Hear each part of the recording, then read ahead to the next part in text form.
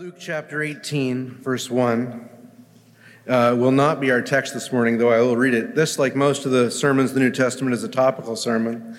And so I want to look at a particular subject, which I'll speak to in a minute. Well, I guess I'll just tell you. I want to look at the subject of unanswered prayer. Unanswered prayer. And to set the stage, not so much to exposit this text, but to set the stage, I want to read one of the great passages in the Scriptures on the really heart-touching subject of unanswered prayer. Oh, and then I was going to tell you, I'm going to start preaching through Matthew in a couple weeks, so looking forward to that too. So Luke chapter 18, verse 1. And he told them a parable. He is Jesus. And he told them a parable to the effect that they ought always to pray and not lose heart. He said, in a certain city there was a judge who neither feared God nor respected man. And there was a widow in that city who kept coming to him and saying, "Give me justice against my adversary." For a while he refused, but afterwards he said to himself, "Though I neither fear God nor respect man, yet because the widow keeps bothering me, I will give her justice, so that she will not beat me down by her continual coming." And the Lord said, "Hear what the unrighteous judge says. And will not God give justice to his elect, who cry to him day and night?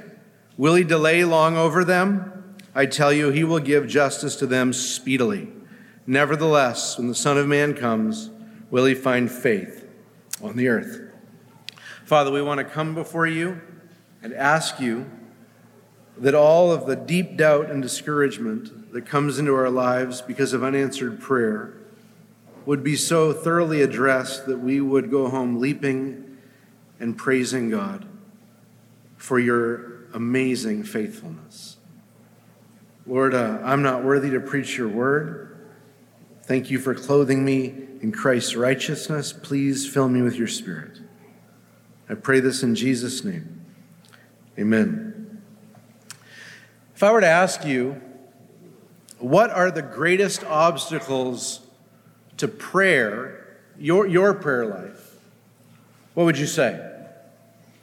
If you were to make up a mental list, what comes into your mind when you think about great obstacles to prayer?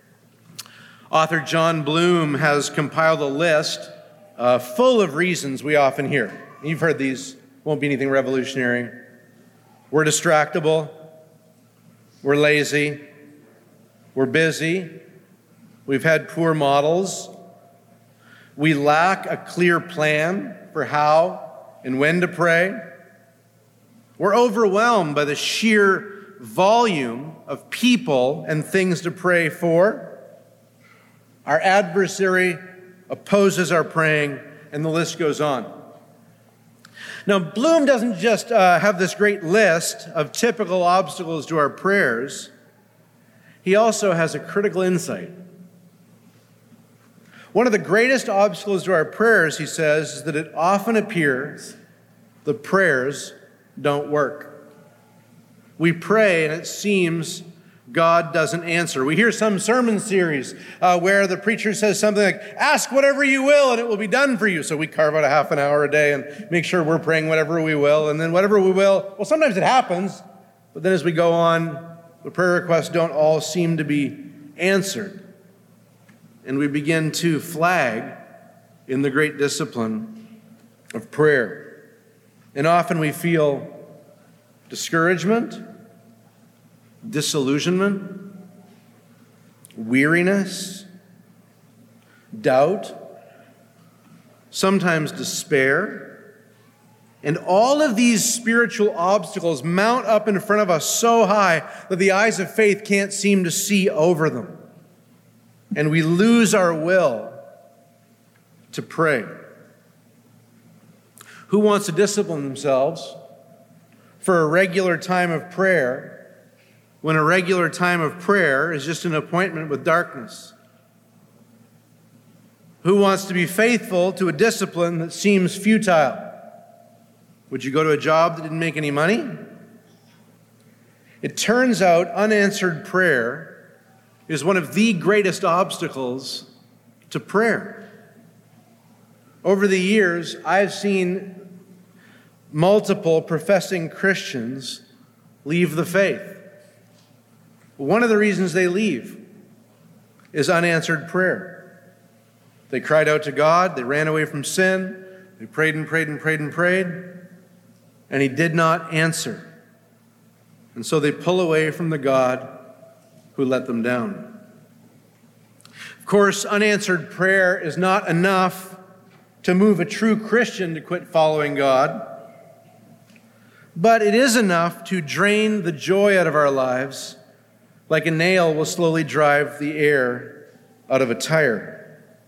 We still believe, we still worship, but when it comes to prayer, there's a suspicion in our soul towards God. There's like a dark shadow cast over the brightness of His face. And I want to push so deep into the mystery of unanswered prayer that each and every one of us is able and eager to keep interceding, whether God moves mightily after a minute of prayer or whether He waits a millennium to answer our prayers. Let's jump in. Let me give you 3 reasons why prayer goes unanswered. And the first is sin. It's not the only answer. Before we're done this morning, we're going to see other factors that cause unanswered prayer. We're going to look at unseen angelic battles in the heavenly places that delay answered prayer. We will think about God's sovereignty and man's responsibility to persevere. But before any of these, we need to think about sin. Sin is the primary reason God does not answer our prayers. Nowadays, many people, many non-Christians, and many poorly taught Christians think that prayer is always a good thing. No matter what, you can have a friend whose life is a whole mess and they're getting into all kinds of horrible stuff, but then someone assures you, but at least they pray. Because, of course, as long as someone's praying, there's something good going on in their life. You hear people say things like, I haven't been to church in years, but I pray all the time. And the idea there is, I may not do the not so important stuff, like the stuff God commands, but at least I pray. And so we're supposed to go, oh, at least you got the important thing going in your life. But those sort of attitudes reflect the fact that we haven't read our Bibles, and we haven't read especially the words of Proverbs 28:9. If one turns away his ear from hearing the law, even his prayer is an abomination. Prayer is not an automatic good thing. It's not automatically a good thing that people pray. If someone turns their ear away from hearing God's teaching, hearing God's instruction, then their prayer is something that actually stinks in God's nostrils. It's something that God doesn't enjoy. Boy, if the book of Isaiah taught us anything, it ought to have taught us that formal religion without reality is deplorable to God. When a person gives themselves over to disobedience, then their prayers become disgusting. And this is why every single non-Christian prayer is abominable to God.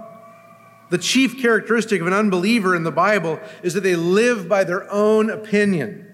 They live by man-made religions. They have gone their own way. They do not obey God's law. In fact, the Bible says they cannot. They're so hardened against God. And because of this, moral Mormon prayers and generic patriotic prayers of American civil religion and Hindu prayers and Buddhist prayers and Muslim prayers are all rejected and repulsive to God. It isn't Muslims at their best when they pray.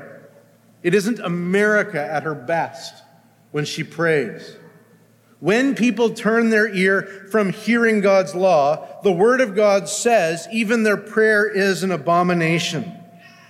All of these friends and neighbors are in sin, and they're given over to lawlessness, and so their prayers are rejected by God. Their prayers, God, make God feel the way we feel when one of our kids is lying to us and they come to give us a kiss as if nothing is going on. It's abominable. Now, the reason that a Christian's prayers are acceptable is not first and foremost because we're obedient.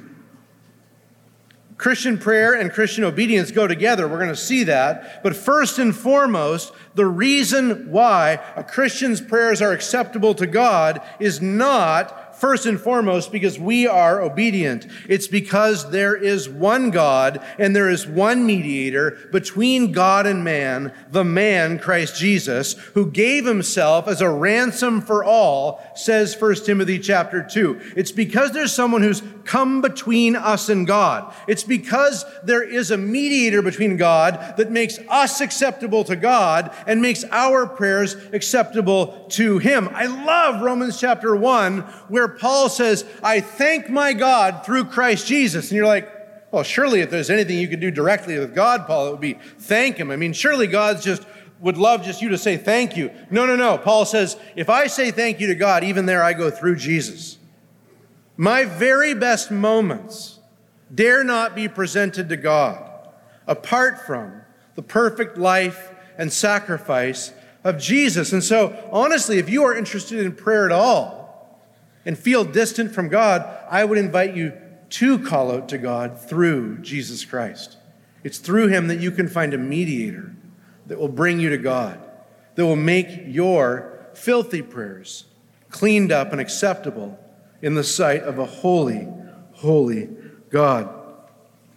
Now, a person might say, and many Christians seem to have this attitude, that since Jesus paid it all, now all my prayers are guaranteed to be answered no matter what I do. I'm justified. I'm declared righteous.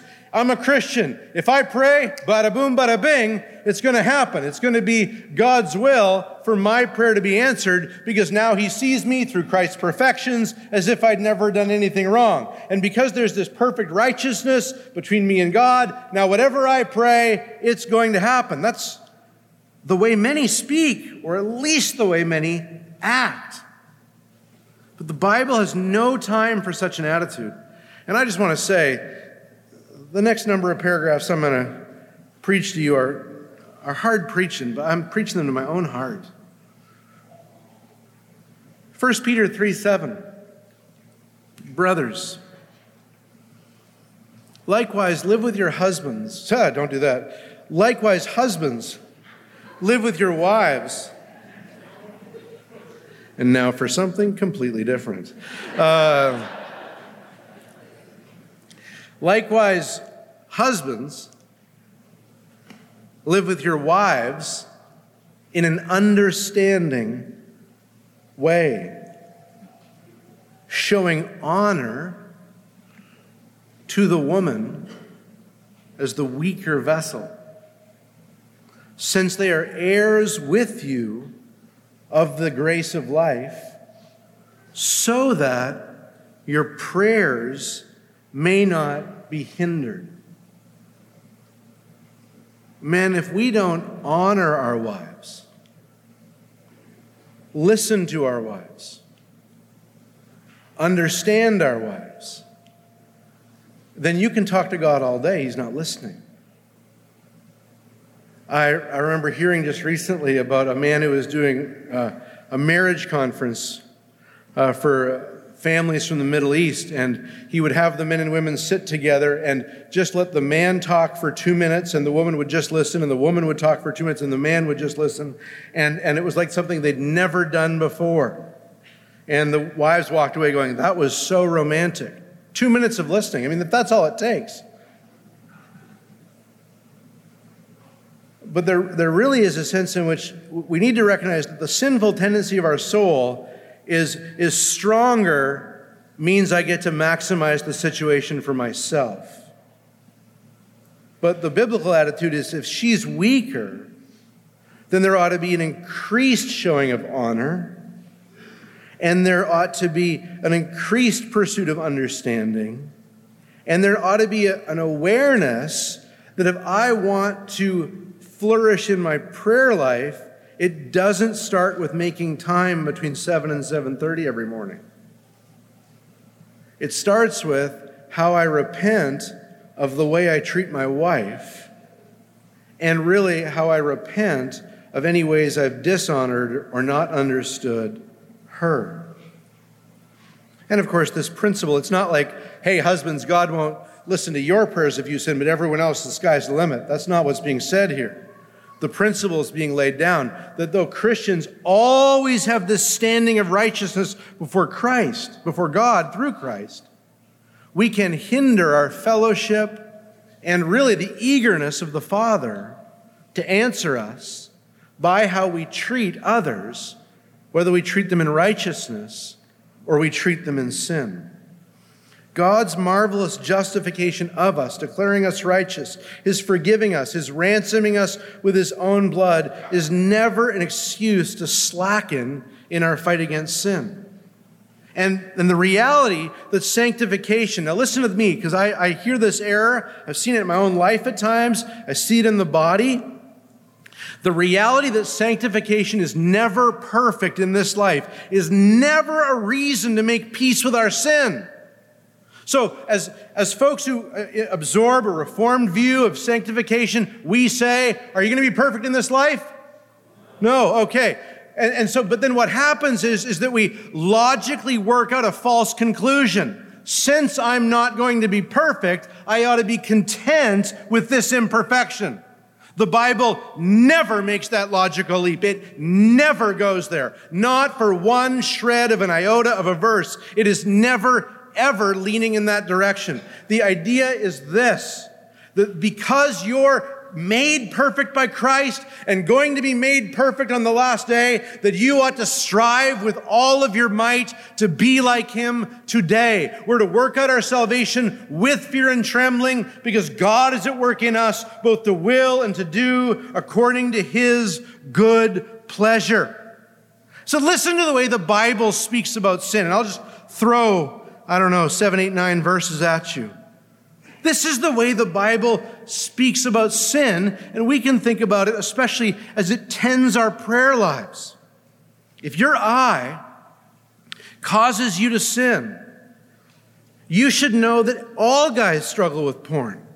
And it's no big deal because Jesus has justified you. Not what the verse says.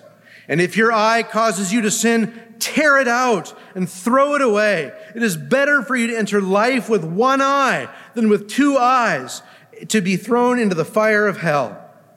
Here is the way Paul speaks about sin when he speaks about what you ought to do with sin. Flee from idolatry, 1 Corinthians 10:18. Flee from sexual immorality, 1 Corinthians 6:18. Speaking of the desires to be rich, he says, flee these things. In other words, there's a sense in which you ought to be able to point to the things that you are running away from in your life. And everyone who knows you ought to be able to say, I see them running. They are running away from someone. I remember one time when Christy and I lived by the old church building, we had some very interesting things happen in our backyard. And one of the things that we just see people hop our fence and run like they were trying to get away from someone through our backyard. And I never thought to myself, now I wonder what kind of goodness they're up to. I knew they were running away from something. And there ought to be this mark in a Christian's life, like you can tell they're running away from someone. And one of the things I've noticed in the body here at Emmanuel, I've let myself get away with sin this way, is because this sort of like, none of us are perfect, none of us is perfect. As long as each of us dole out a little confession every now and then, the rest of us will just say, okay, you must be good. But it's not enough just to acknowledge that there's a little struggle with sin. There ought to be a marked, noticeable characteristic of the life. That person keeps running away from things. When you confront them about what they're in, they run away from it. They don't see how close they can stay. They don't see how much they can nuzzle up next to the sin and not technically be over the line. They are running from idolatry. They are running from sexual immorality. They are running from the desire to be rich. In other places, Paul says, put to death therefore, what is earthly in you? Sexual immorality, impurity, passion, evil desire, and covetousness, which is idolatry. Now, one of the problems with pastoring a bunch of city kids is many of you haven't killed anything. And I suppose overall that's good, that the only thing that's ever died at your hands was a frog in a fairly painless way in 8th grade or something like that. But just do imagine for a second the effort that takes to actually choke something until there's no more life in it. To actually stab something until it actually dies. To hold something underwater until it actually drowns. This is what we're supposed to do with our sin. We're supposed to kill it. We're supposed to work at it and fight it and attack it until it breathes its last and it's dead. And yet none of us, very few of us, actually approach sin in this way. You know, we want to hedge our bets against sin. We want to sort of try not to sin too much. But we are called to kill sin. There ought to be dead corpses of sin around the Christian's life. There ought to be areas where they were sinning, and now there's dead man's bones where they were walking, where they saw something they were doing, and they kill it, where they refuse to do it. And this won't always feel great. I know in my own struggles against anger, it often just means you bite your tongue and refuse to say the ungodly thing. Or if you give in to that, then you take your lumps and ask God to forgive you and ask the people you've hurt to forgive you, because you are slicing and dicing and you are destroying that thing which would tear you down. This is the way the Bible speaks about sin. No one should say, I think I fought sin today. Right? Can you imagine? How's it going? Well, I think I've been fighting sin pretty good. You think? Like, what if I said to you, yeah, I was out in the woods and I think I wrestled a bear to the ground. You think you wrestled a bear to the ground? Yeah, I might have. It was a long day. No, you do not ever forget wrestling a bear to the ground. It's never like, let me think about this. Did I wrestle a bear to the ground? It's a noticeable part of your engaged, conscious life. I'm fighting sin. I am taking thoughts captive. I'm stabbing realities that would tear me down. That's what's happening to me. And if we run into other Christians and they look exhausted because they've been in that fight, that's fine. That's normal Christian life. That's let me pray for you. Let me stab my own sin alongside of you. There is a constant fight in us. Observing sin is not the same as noticing sin, or as killing sin. And many people think that because they know the sin in their life, that they're fighting it. But knowing it and fighting it are two different things. Back to my bear illustration. I saw a bear in the woods. That's one thing. I killed the bear in the woods. Very different. You might forget you saw a bear. You will never forget if you kill one.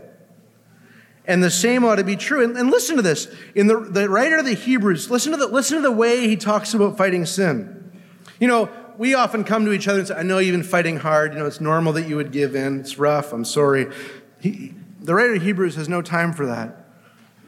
He says, in your struggle against sin, you have not resisted to the point of shedding your blood. Now listen, you're all dressed up real nice this morning. And none of us have resisted sin to the point of shedding our blood. But that's the goal. You fight it so hard, you'd fight it till you bleed. And you're going to be okay. And all this talk about how weak we are and how anxious we are and how we can't handle it and we're going to have a panic attack if we have to face so many hard things is all a lie from the devil to keep you from fighting something till it's dead. Our heavenly coach says, keep running. You haven't even started running. Now, I know no modern coach would ever say this, at least not out loud. But Pastor Jeff King used to train under cross-country coaches that called their athletes to run until they puke. Jesus calls us to fight sin until we bleed. Emmanuel, if we would be a praying people who see God answer prayer, then we must be a holy people who fight sin. If we would be a people who see more answered prayers, then we must be individuals who fight sin until we bleed. Now, someone will say, I've been praying for more victory over sin, and it's not coming. You need to do less praying. You need to do less praying. I love it. The end of Martin Lloyd-Jones's book, Spiritual Depression, Its Causes and Cure. He's talking about spiritual depression, the fight against spiritual depression. And the last chapter of the book is an exposition of Philippians 4, which is, I can do all things through Christ who strengthens me. Here's the last paragraph of the book, paraphrased. He says, now here then is the remedy. Do not go on praying, beseeching the Lord for power. Do what he has said to do, and you'll meet the power there. The Christian life is like the old Wednesday night prayer meetings. No one wants to go until the prayer meeting's over, and then everyone's glad they went. And that's the same with fighting sin. No one wants to grab a hold of something that hard, but once you do, you're delighted you did. And very often what's needed is you get up and you run, you flee, you call a friend, you text the GCG, you run away from the sin. It really is that simple in terms of the action level. It really is that important.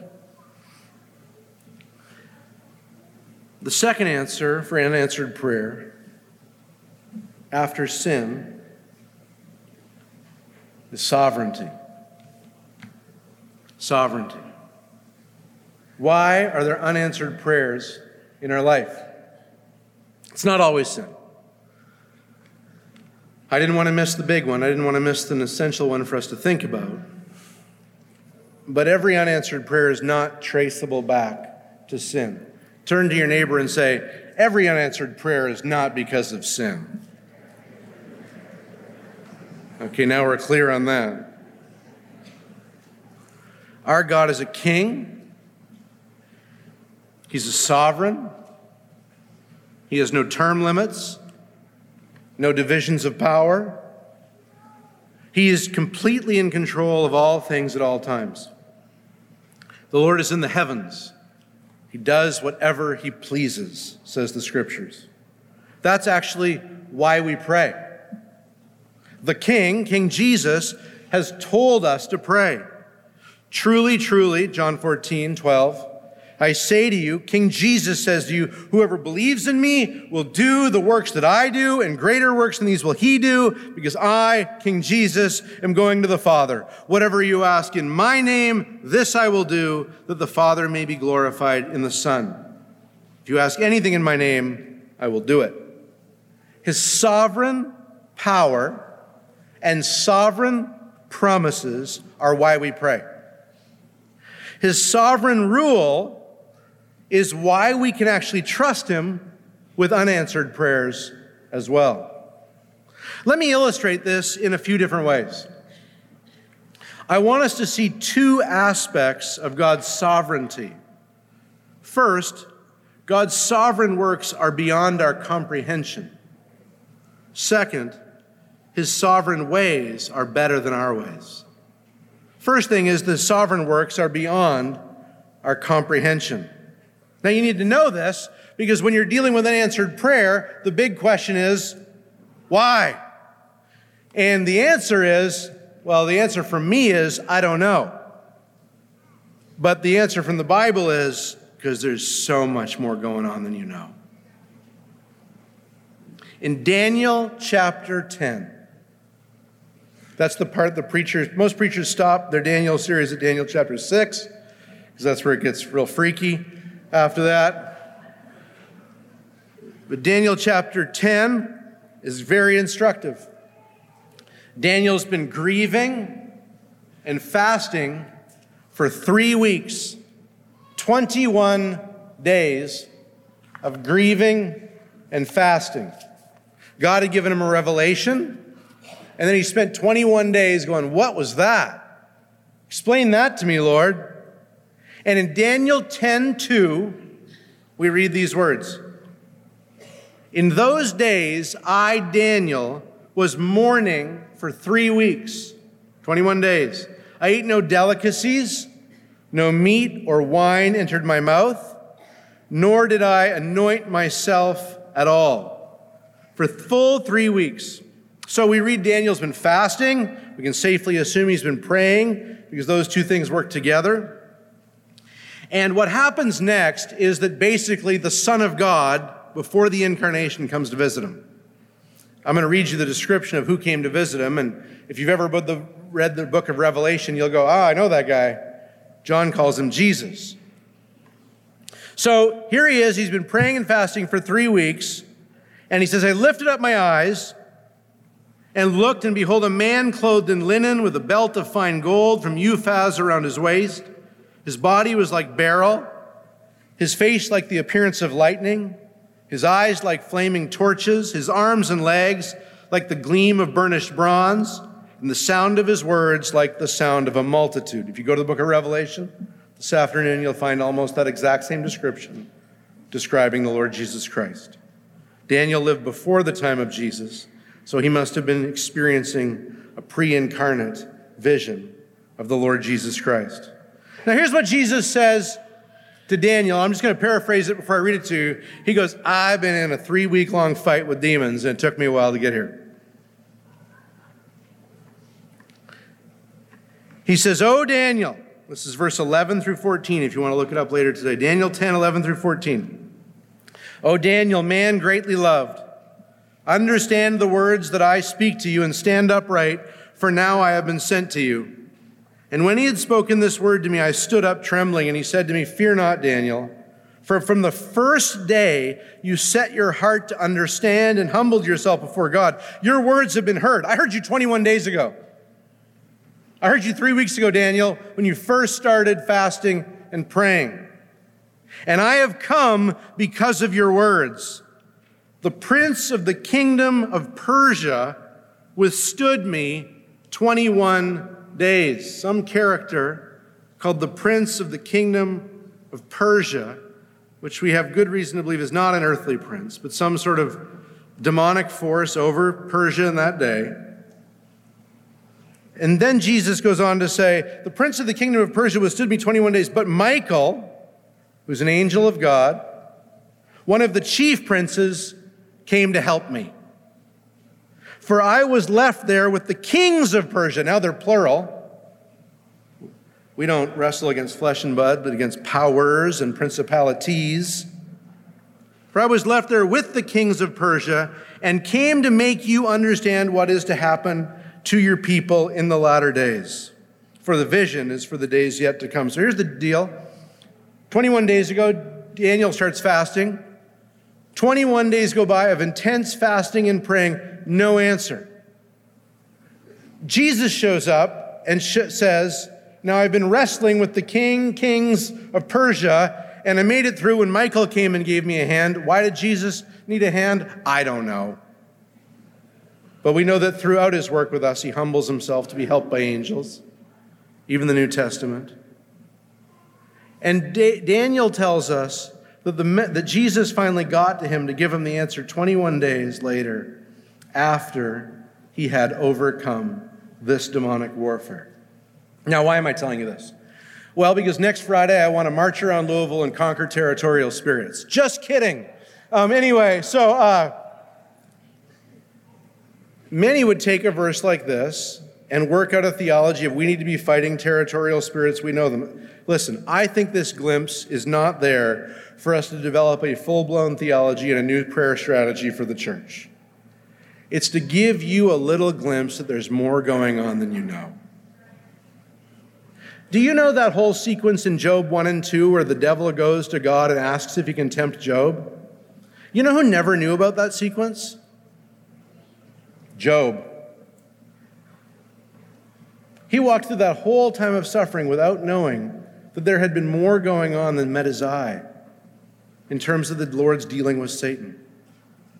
And I don't think we're supposed to sit here and say, in my particular struggle, I know that the Prince of Kentucky is wrestling.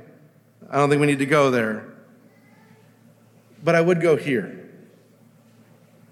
When you're experiencing unanswered prayer, God in his sovereignty is dealing with more than you know.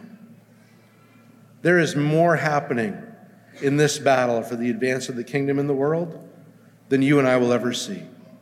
And the secularism that we are baptized in this culture, where we think all that is all we see, is a detriment to us. And God graciously pulls back the curtain and says, if I'm not there right when you think I ought to be there, let me just assure you there's more going on than you know. The second thing I want you to see is this, about God's sovereignty. Not just that in his sovereignty there's more going on than you know, but in his sovereignty, his will is better than our will. His will is better than our will. I don't mean to imply that sometimes our will is better than his. Know only that sometimes our wills line up right away, so we pray something and he's like, yeah, that's exactly why I wanted to do it. And other times, he's got something better. And I say better intentionally, because no good thing does he withhold from those who walk uprightly. If it was good for you, you'd have it right now. If it was good for you, you'd have it right now.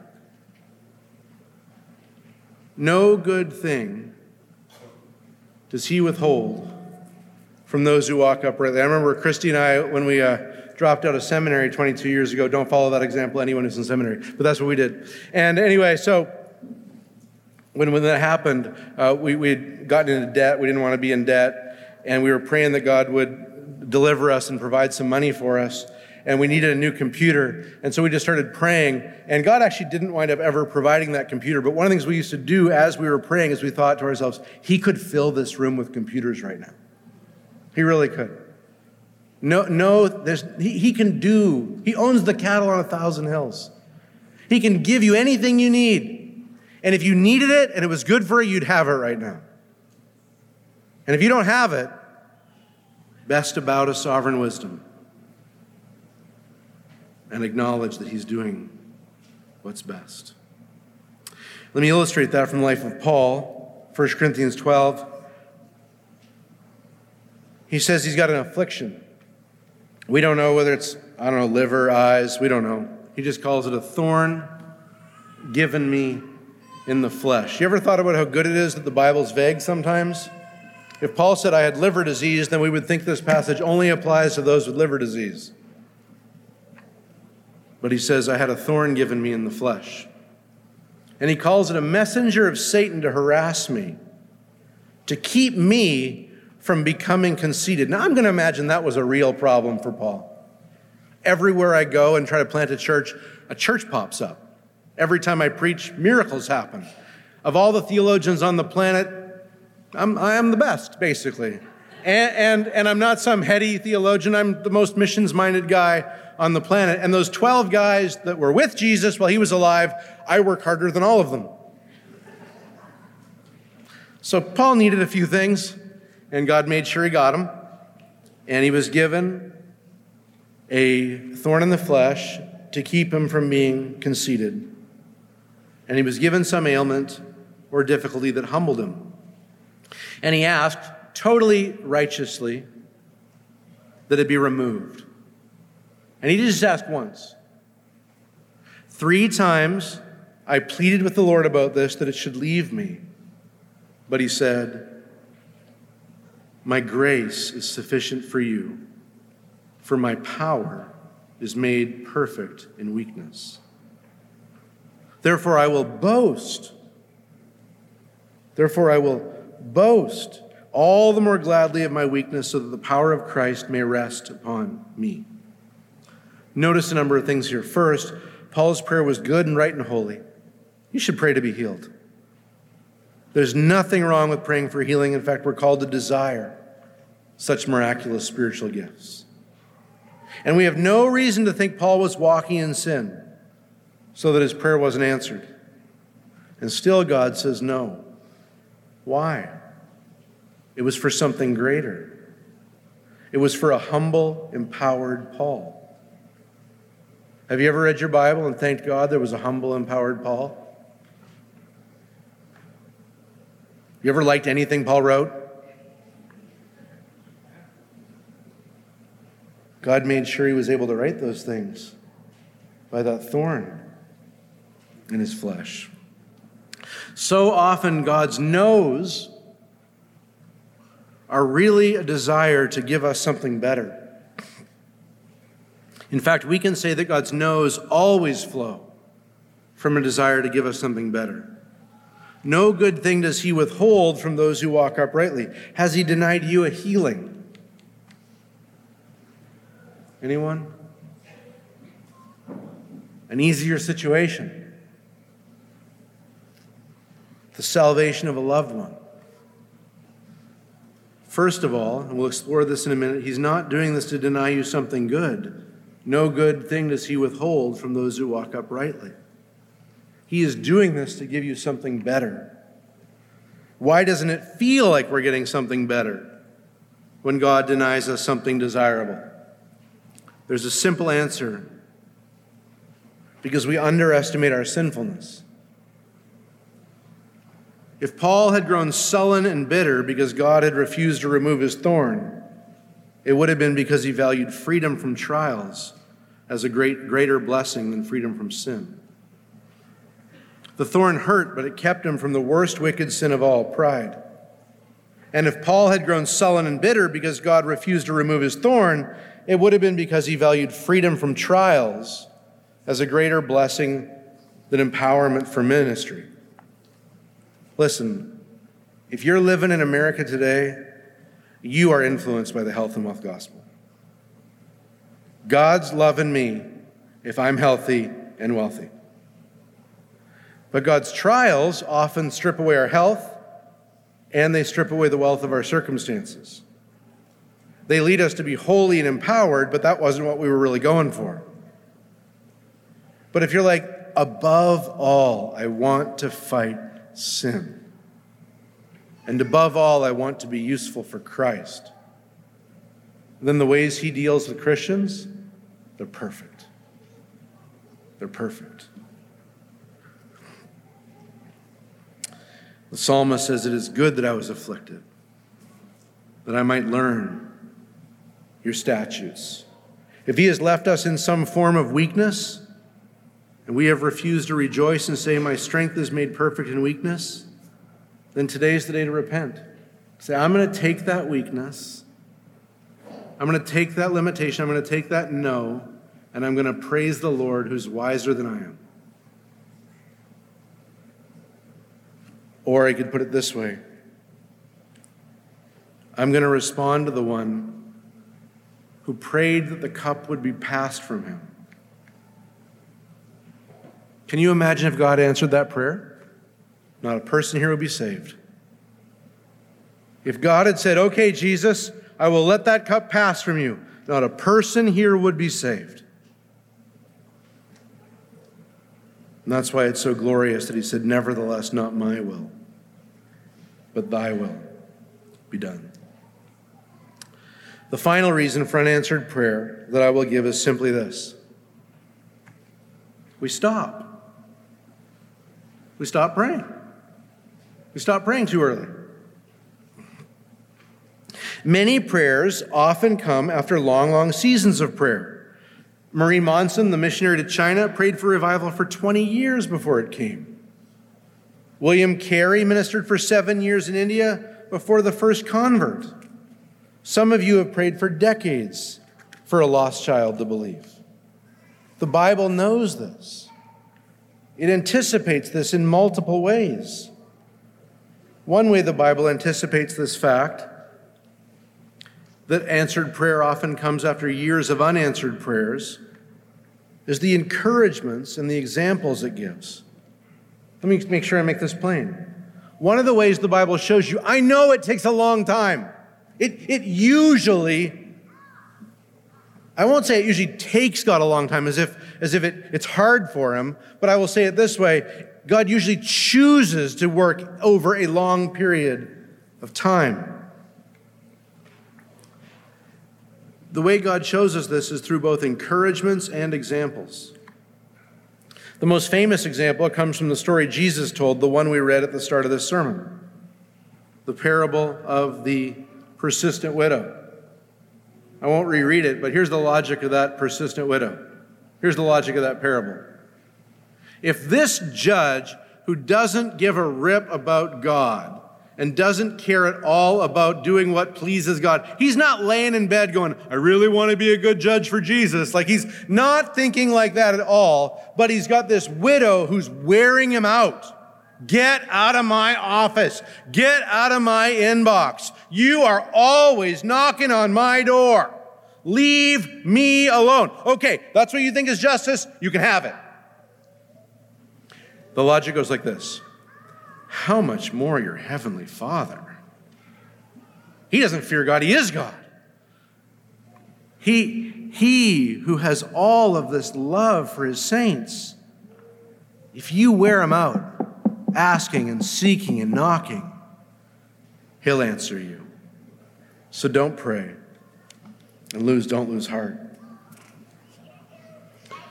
John Piper's dad was reported to have said that most pastors leave their ministry just before the revival. That is, they pour themselves out and pour themselves out. Things are hard, obstacle. And they're like, okay, that's enough. And if they just stayed a little bit longer, they would see the fruit they were longing for. Many Christians, I think, pray until just before the answers come. I heard a story I love years ago. I'll close with this. There was a church that had prayed for revival. They'd worn themselves out praying for revival, and they'd never come. And so finally the members of the church got together and they said, okay, that's it. We'll do one more Wednesday night, and then we're done. And so they decided they'd have their last prayer time and then close up shop and say, I guess it's not God's will that he revives us. And they gathered that one last time, and God poured out his Spirit on them mightily in a revival. God is very plain. I counted 25 how longs in the Bible this week. 25 how longs. You know what's going on when you pray how long? You're like, what's implied in how long? This feels like too long. 25 times. How long? Keep pressing on. Keep pressing on. Don't give up. There may be prayers that are answered after you're dead. George Mueller prayed for 5 friends for their conversion every day. I think 2 or 3 of them were converted after he died. But all of them were converted in answer to his prayers. Brothers and sisters, God does make us walk through unanswered prayers. And we should fight sin because God is disposed to answer our prayers as he sees us fighting sin. We should defer to sovereignty. If he's not doing exactly what you want, it's because he's wiser and better. And he's not withholding any good thing from you. And you shouldn't stop. The great answers to prayer have always come after great, long, how long seasons of pleading with God. Let's pray. Father, we come before you and we pray that you would help us to walk in unanswered prayer, not with doubt and discouragement and despair, but with joy and hope. And we pray this in Jesus' mighty name. Amen.